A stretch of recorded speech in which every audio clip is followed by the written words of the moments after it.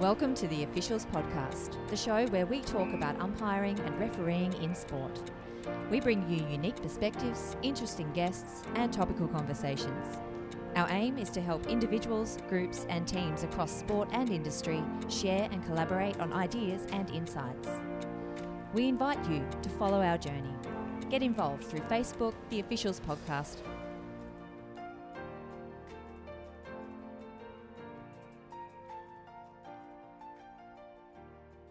Welcome to the third instalment of Umpire Referee, the Officials Podcast, a show where we talk about umpiring and refereeing across sports.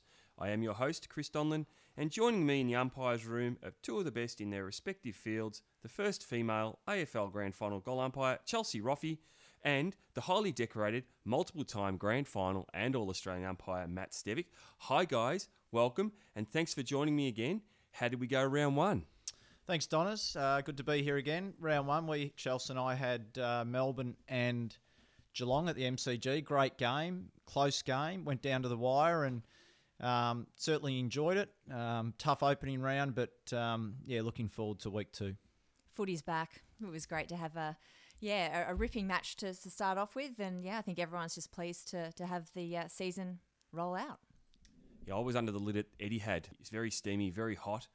And I was almost glad to hear or read about Alan Richards' comments about the players being exhausted, because I certainly was. The game was fast and, like I said, just real sticky under the lid. And hopefully as the weather sort of gets a bit cooler, it won't be so oppressive. Is that a change, Donners? Because I know last year the roof has been open. Well, it was open on Friday night, which surprised me. Normally, I think the AFL have a rule around about if the game starts after 4 o'clock or somewhere around that period, that the roof should always be shut.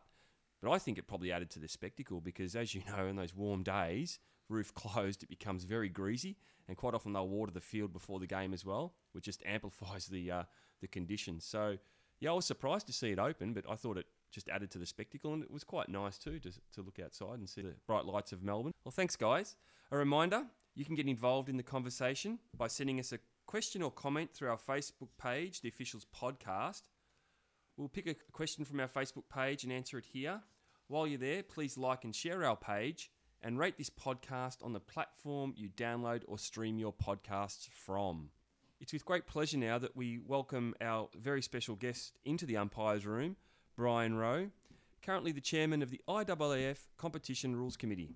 Brian has also worked in athletics for over 35 years and previously held the role of competitions manager at Athletics Australia, competition manager at the Sydney 2000 Olympic Games for athletics competition, along with other roles with the IAAF and at national and state levels. Brian has also been involved in many Olympic Games, World Championships and Commonwealth Games. For many years, Brian has been heavily involved in grassroots football and athletics, particularly in Tasmania, where he resides, and is wonderfully qualified to talk about sports at all levels. So welcome, Brian. Thanks for joining us in the umpires room. Thanks, Chris. Good to be with you, and congratulations, guys, for this initiative, which I'm sure people will get a bit out of. Well, thank you. Look, before we get into our topic today, Brian, which is around technology in sport and how it's changed the role, especially of officials, we need to talk about the current issue that's facing Australian sport at the moment. Do you have a view on what's sort of happened in South Africa? What's your observations? Well, I think the people who were least challenged by it were the on-field officials. They seem to be completely in control of the situation, dealt with the matter pretty well, I thought. Seemed to challenge just about everyone else, the administrators of the game, the administrators of Australian cricket, and certainly the players. The other people that didn't seem to be challenged were the fans and cricket nuts, certainly in Australia, who normally when these sort of things happen, there's difference of views. There was just a unanimous decision that it was wrong. Yeah, I myself felt ashamed. And last week we spoke about sledging in sport, and we touched on this thing that was simmering away, especially around fair play.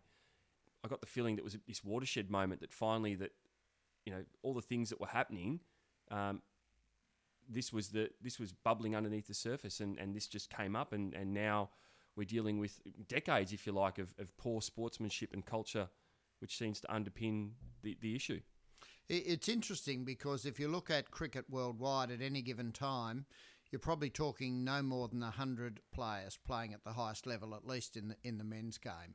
if you look at a lot of other sports at the highest level in the world, whether it's an Olympic sport or other team games, there's a lot more people. So you get a difference of views. It's harder to keep a bad practice in the closet when you've got more people involved. And certainly if that sort of thing happened in athletics or other sports which I'm involved in at Olympic level, other players would have called it out long ago. And isn't it interesting, I guess there was the admission that of what had happened from the leaders themselves and reference to the spirit of the laws or the spirit of the game, but still, I guess, what's I think quite gobsmacking for everybody, just sort of seeing how things unfolded, is the fact that there was this admission, but not really taking the responsibility to, I guess, initially stand down or just own the issue. It's quite surprising that it can still be considered a grey area for those who are in the middle of the game. Well, a bit of a segue today, Chelsea. They were done by technology, effectively, by the preponderance of TV cameras and not just in this game, but it would appear in previous games, and they were being watched and they were caught. I just want to reflect again on, you mentioned the role of the umpires on the day, and my observation was that the umpires involved appeared to be very calm and composed, and they didn't inflame what was going to be potentially a massive issue in sport, and it's particularly here in Australia. I mean, we've had the Prime Minister comment on the issues. Can you tell us why you think it's important that the umpires manage that and maintain a level of composure through that process? If they'd been aggressive or demonstrative, the worst possible scenario for the sport and for the moment would have been the reaction of the South African crowd. We'd already seen them during this series on 2 or 3 occasions involve themselves very significantly in the way the game was being panned out, whether it was with the Sonny Bill Williams masks or otherwise taunting the players. We saw when Australia went out to bat in the second innings, the crowd reaction. That was I guess expected and normal. But if the umpires had it been demonstrative or colourful or whatever at the time, then who knows what might have happened. And I guess they had to get on with the game as well, and there was going to be another ball bowled after that. So I think just looking at the reaction from Smith after that, it was almost like, oh, okay, that's done. Let's get on with the game. So I think that in itself allowed for the game to actually continue. Now, obviously, we know what transpired after that, and we understand, but I think that's really important. And the other thing that's important, Chris, is that they obviously had the trust in the person who was in their ear telling them what had happened and what they needed to follow up on. And perhaps some things we'll talk about later today with the developments in international athletics. You have to have confidence in your fellow officials, not just the ones that you're on the field together, as you guys know, but the people who have got a different perspective and aspect. And I think, my personal view on the situation, we talked a lot about last podcast around the spirit of the game, and the officials can only do so much in terms of implementing the rules and the laws of the game as accurately as possible. But I think in cricket, the integrity of the sport, and certainly be that as administrators, coaches, the players, need to have greater responsibility in the conduct of their sport. And my view is the integrity of cricket internationally is laughable. Not to excuse Smith and the Australian team's actions for any moment, but if you look back over time, there's been many examples of ball tampering and other sorts of behaviour which has continued to be, I guess, accepted in the sport. And for me, it's no surprise really that we're talking about and we have a situation that has unfolded recently. And I think, it's just, I suppose when you talk about those, if you do have a lead up of incidents and things that I suppose, we talk about the culture. That's what we spent a lot of time talking about, culture and spirit last week. I guess it's those little things that can create a culture where things can get out of hand and things like this can happen. So, it's interesting to look at the role of the official. I certainly am interested in hearing Brian's thoughts today. Thanks, guys. Before we unpack today's topic around technology in sport and its implications for athletics officials generally, let's go to our Facebook page and answer a question from Shane Downey. And Brian, the question is is there an overuse of technology in decision making in sport? Well, certainly my experience in the last 30 years in athletics is that there's good technology and there's bad technology. If you take the advances in technology in athletics, whether it's electronic timing, photo finish, chip timing for road races, GPS tracking, which enables people to follow road races, the introduction of Hawkeye in refereeing decisions.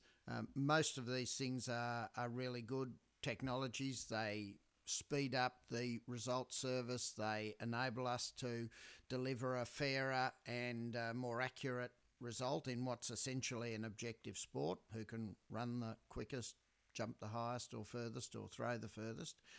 We like it to be as objective as possible, and technology's been generally very good for us.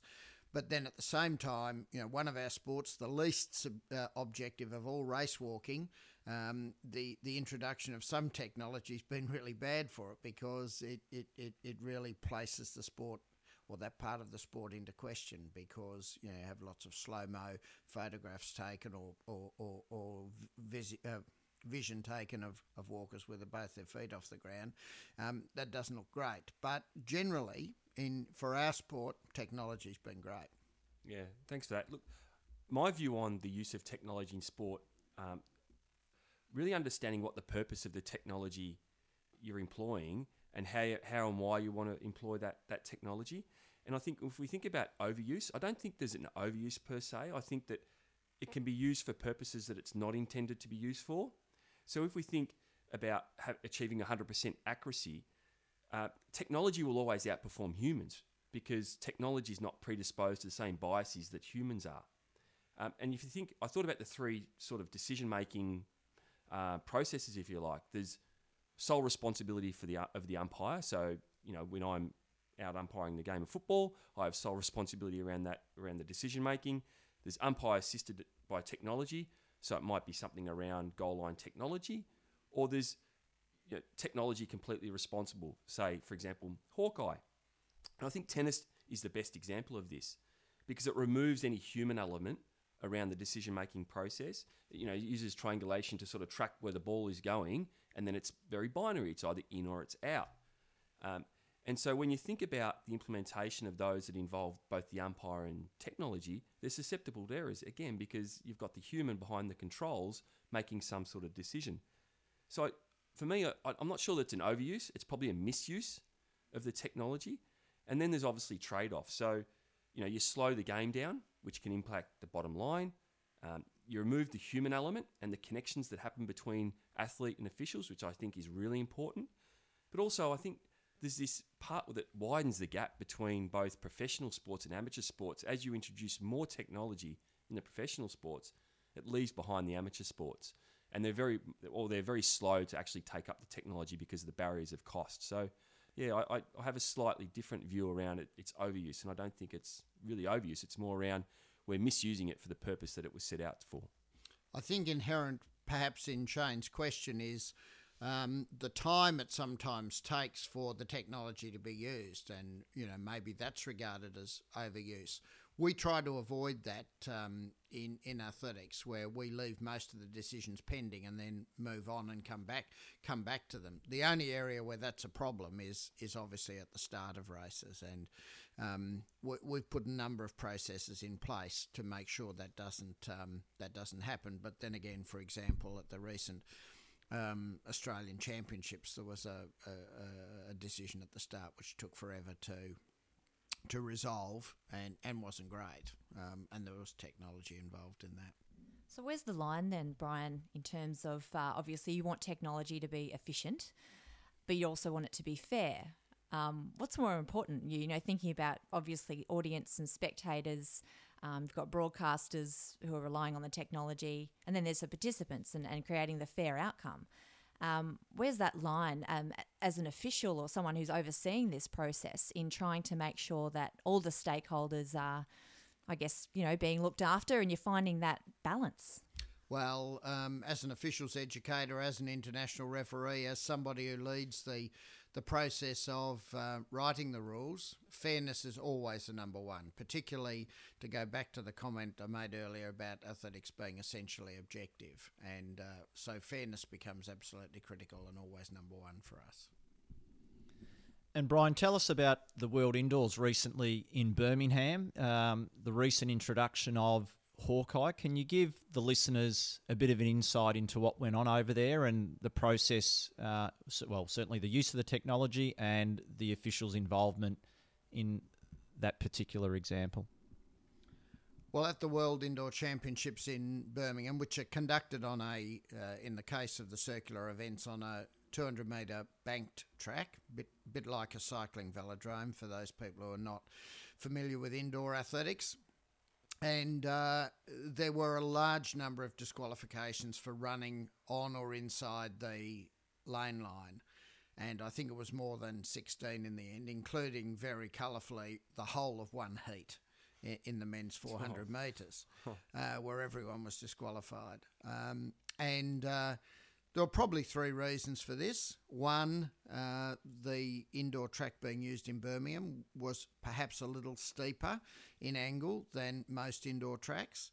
Secondly, that the indoor circuit is no longer as extensive as it used to be, and there are less indoor meets leading up to competition, so athletes are therefore less used and conditioned to running on a bank track.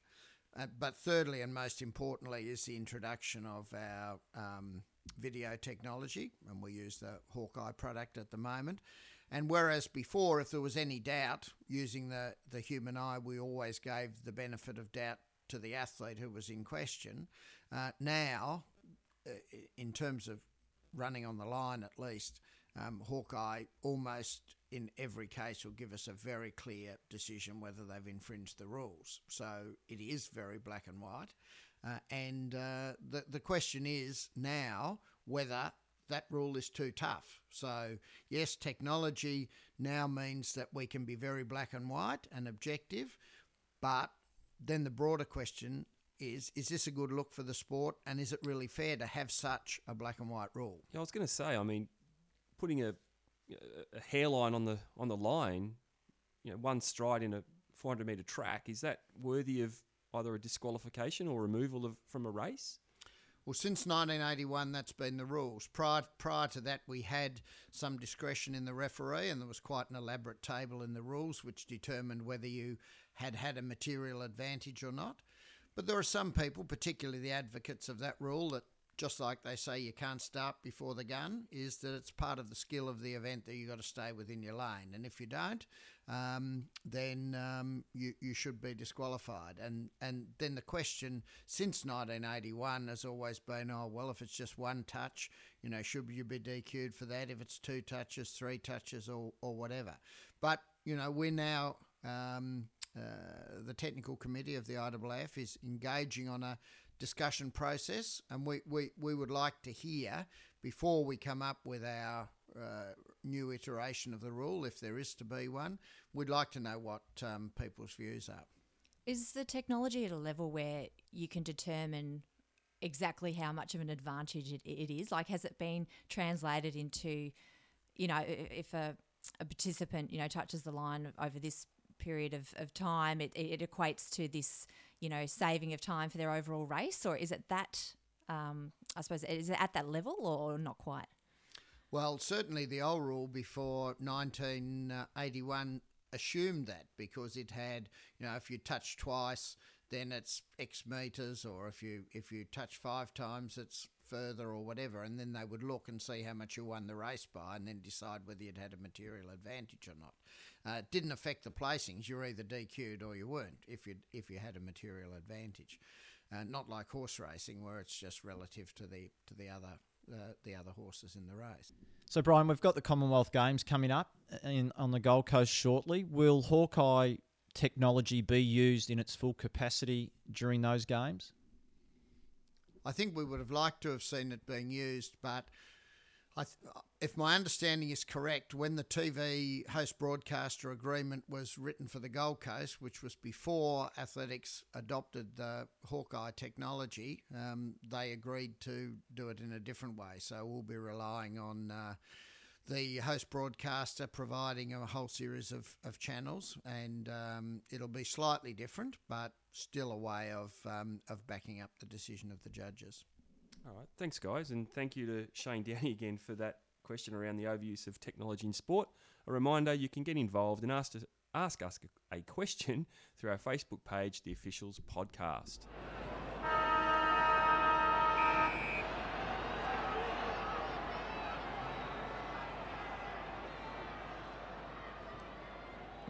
Brian, I mentioned in your bio that you've been involved in athletics, sports for over 35 years, and a lot would have changed over that period.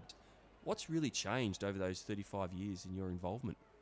Well, one thing, Chris, that hasn't changed is that, interestingly, in international athletics, all of the officials are still volunteers, and that may be something that changes shortly. But what has changed in that 35 years is the level of professionalism that's expected of the people who are playing the key roles at the highest level. And it's only 20 years that we've been engaging in worldwide education of officials. It was assumed before then that somehow magically people from 200 plus countries around the world would magically understand what every rule meant. So we now have quite an elaborate international education program. We now have an international appointments program, and initially through the politics of sport, I think we tried to be all things to all people. But in our most recent international referees assessment, we reduced the size of the panel again, and it's about getting consistency of decisions and of better equipping the people that are going to make, very serious decisions about the biggest moment in many athletes' lives, getting it as correctly as possible. Great. And what's been the most significant rule change that you've been either involved in or even recently in your role as chairman of the IAAF Competition Rules Committee? Is there anything there that you could share? Probably the changes in the false start rule, particularly the decision to eliminate any false starts now. And it's fascinating how, after debate and whatever, even at junior level now, there are very few false starts. So athletes and officials adapt to that pretty quickly. Yes, technology is involved in helping us make that rule work better. But certainly the biggest change and the hardest one to convince people of was definitely changing the false start rule. The one that took the longest to change was a really sensible decision or proposal from our Kiwi friends to eliminate the acceleration zone in relays, which was 10 metres and then a 20-metre changeover box. Last year we finally changed it, so you've just got 30 metres. You start inside the box, you change inside the box, reduces the number of officials, reduces the chances of judges making mistakes, it reduces the conflict between athletes and officials, and really doesn't change the spectacle of the event at all. Brian, how did you get involved with sport? I mean, you've clearly got a passion for it. How did this all begin for you? I think for me, probably two things in terms of planets aligning. My headmaster when I started secondary school had been the announcer at the Melbourne Olympics, and he was passionate about athletics as a sport. I think he used to employ masters at the school on the basis they could coach an athletics event and then teach something else as a secondary course. And then I was very lucky in Tasmania, because Tasmania's always been in the vanguard of officiating in Australia. And, even in the 1970s, there were older officials then who were very proud in trying to get two generations on involved in officiating, and it's a culture we continue now.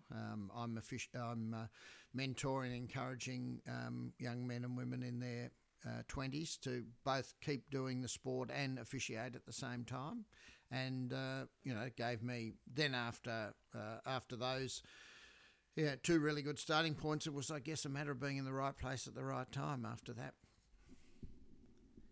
Brian, take us through the famous case involving the US sprinter, arguably at the time the most colourful athlete in the world, John Drummond. Can you take us through what happened during those World Championships? John was false started for what now would no longer be a false start. So basically, the technology we were using in those days provided a reading which was to be accepted by the starter if there was any movement on the starting blocks at all. And I think it's pretty clear, and most people accept that in John's case, what he did was he reduced the pressure on his blocks without actually moving the foot off it, so it registered in terms of the technology. But that was the rule in those days, and but he didn't understand what he'd actually been pinged for, if you like to use the colloquial terminology. It was difficult because the starter only spoke French and he only spoke English, so it never really was explained to him until quite a way through the saga, and the world, the athletics viewing public and the world watching on TV had to put up with it for quite a long period of time before he actually left the track. In fact, he laid down on it in order to stake his case. Yeah, so Brian, I know that you were involved in actually helping usher away John from the track, just to help our officials, especially on listening to this podcast. I mean, you're about to walk into a pretty potentially hostile situation. What's your mindset? What are you thinking, saying, feeling, doing to make sure that the right outcome is achieved? I think it's always important, Chris, where you can, to state the reason why an athlete's being penalised, or a footballer in your case. And I know when you guys are wired up, I often hear you saying the reason for it. And I think that's very important, to be proactive in that rather than be reactive. Because if you're reactive and you don't really say terribly much, or you don't explain it to the player or the athlete, then there's always going to remain that doubt in their mind. And certainly in the Drummond case, as soon as I explained to him the real reason why the false start equipment had registered a false start against him, he accepted it because he knew that that's what he'd done. Up until then, he was convinced that he was being accused of having left the starting line, which in fact hadn't done. You've touched there on, the human element, making sure that the human element is retained in the role of the official. And I'm just wondering, as this technology continues to evolve, and we're going to keep using it as it gets better and better, but what's the makeup of the modern official, and how important is it to make sure that those human skills are still maintained? Well, Chelsea, in perhaps a mad rush to accept technology as being the be-all and end-all, around that time in 2003, we constructed the rules so that the technology would prevail over just about anything else, unless the referee determined that the equipment wasn't working properly. And, that was largely if it was unplugged or, wasn't reacting to something that actually happened in that race or whatever. We learned that probably wasn't the best way to go, to rely solely on the technology. So ironically, perhaps, now we've actually gone back to a wording of the rule very similar to what we had in the 1940s. And it simply says that it's not a false start unless your hands leave the ground or your feet leave the starting blocks. Sometimes, going back to basics can really help, can't it? And that essentially is by the human eye. But now we've advanced into a further form of technology, and to assist the starter and the start referee, which is a new position we now have in deciding whether their decision's right, we have video backup to support them as well. And the video referee, that person on the end of the headphones, as we were talking about before, can tell them, your decision's right, or nah, maybe you got it wrong. So, Brian, London Olympics 2012, the women's hammer throw, and obviously today we're talking about use of technology and the role and impact on the official.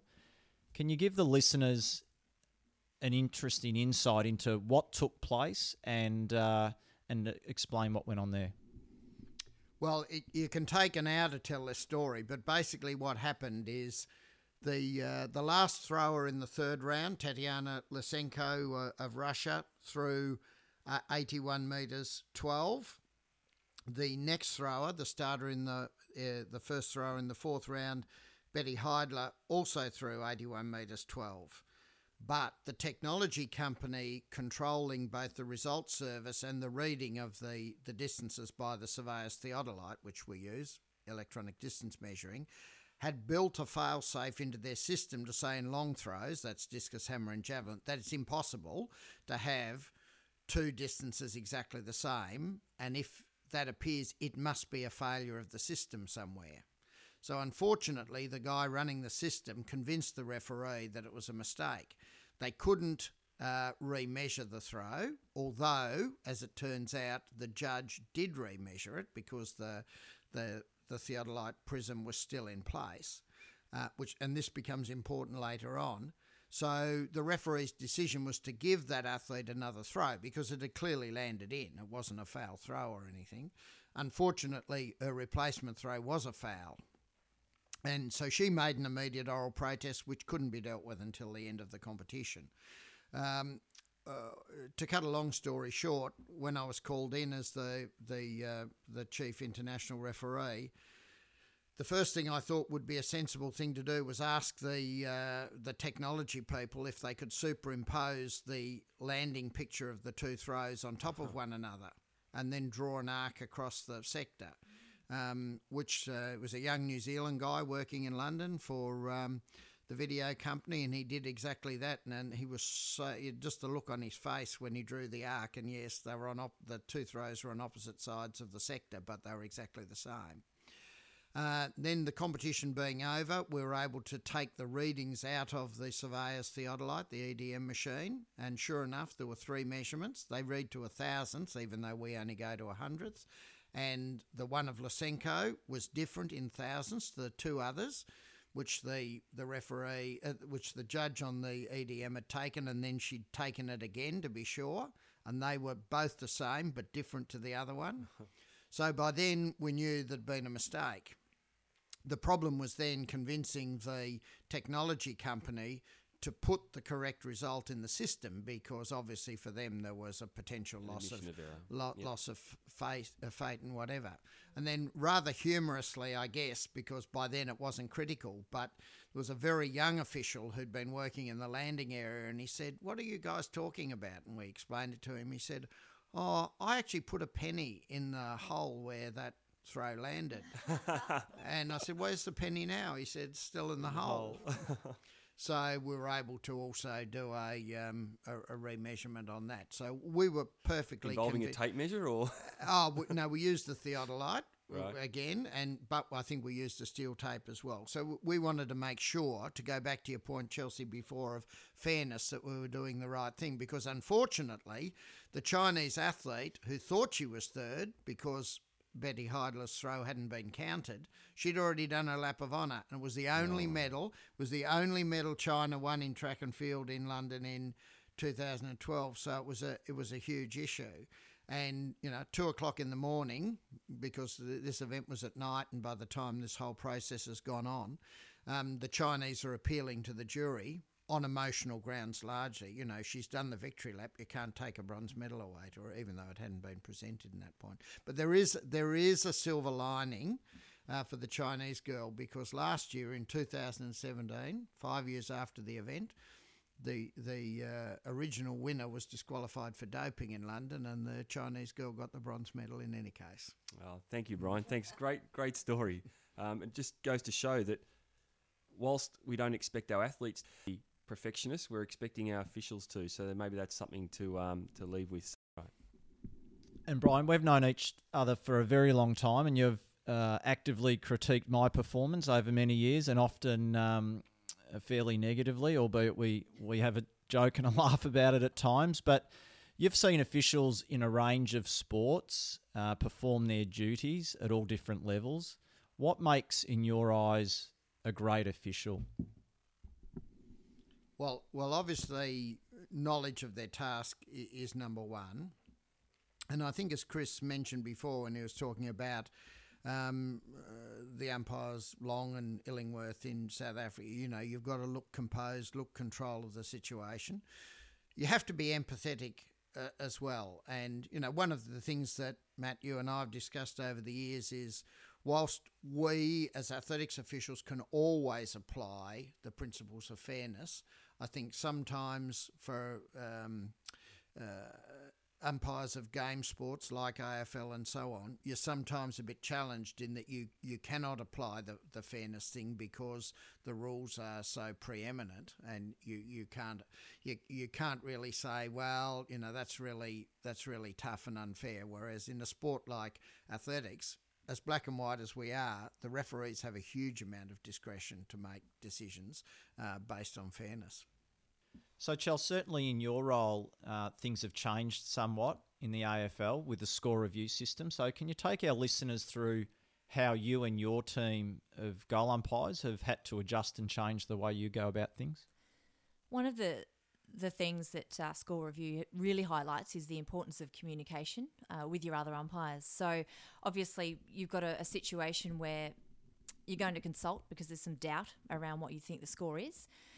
And in that consultation process, it's really important that you're very clear about what you've seen, you're very clear about what you believe the score to be, and that you're gathering all the data that you can before committing to a decision. So it really enhances the communication between your teammates, and that's something that, after that initial teething process, I think like any process where you're learning exactly what's going to work best, I think we've managed to get it right. But I think just the other thing that's really clear is I think the instinctive nature, when you introduce something like technology, like the goal review, the instinctive nature of umpiring, I suppose, goes away a little bit in that initial teething period. Then you get used to the system. You understand that you need to make the system part of that instinct. So I think that's been the learning curve for us as a group. But I don't know, any thoughts about the instinct element, Brian? Well, my question to you, Chelsea, would be whether either when it came in or now, you think that the existence of the technology second guesses your decision making, or whether it gives you greater comfort because you're going to go away from the game. Yes, okay, my initial thought might have been wrong, but at least in terms of the outcome of the game, it's been correct. I think you're right. In terms of that comfort level, our goal, you touched on fairness, and that's the ultimate goal of the official. So our role is to get the score right, and it's, it can be it's a great feeling to nail those tough decisions and get a really tight call and know that you've nailed it. But at the end of the day, we're there to make the right score, and that's not about ego. It's not about looking good. It's actually about doing and carrying out whatever process is going to get that result. Charles, any insight around stats on how the goal umpires performed last year or in previous years? Well, I do have a few stats here, actually. So I know in last year's AFL sort of report of the umpires, we had 150 score reviews throughout the year, and 28 decisions were overturned. So I guess that's a situation where, 28 decisions otherwise may not have been correct had we not involved the score review system. So I guess when you look at data like that, you've got to support a system that gets the right outcome. So that's all we have time for today. We'd like to thank Brian again for his valuable insights, and especially around those of the increasing role of technology in the use of sports and the implications for officials. It'd be great to have you back at some stage to discuss, that role of empathy of the umpire. I thought that was really important. I'm looking forward to the next show. A reminder, you can interact with us through our Facebook page, The Officials Podcast. Leave us a comment or question. We'd love to hear from you. And don't forget to rate us on whatever the platform it is you listen or download your podcasts from.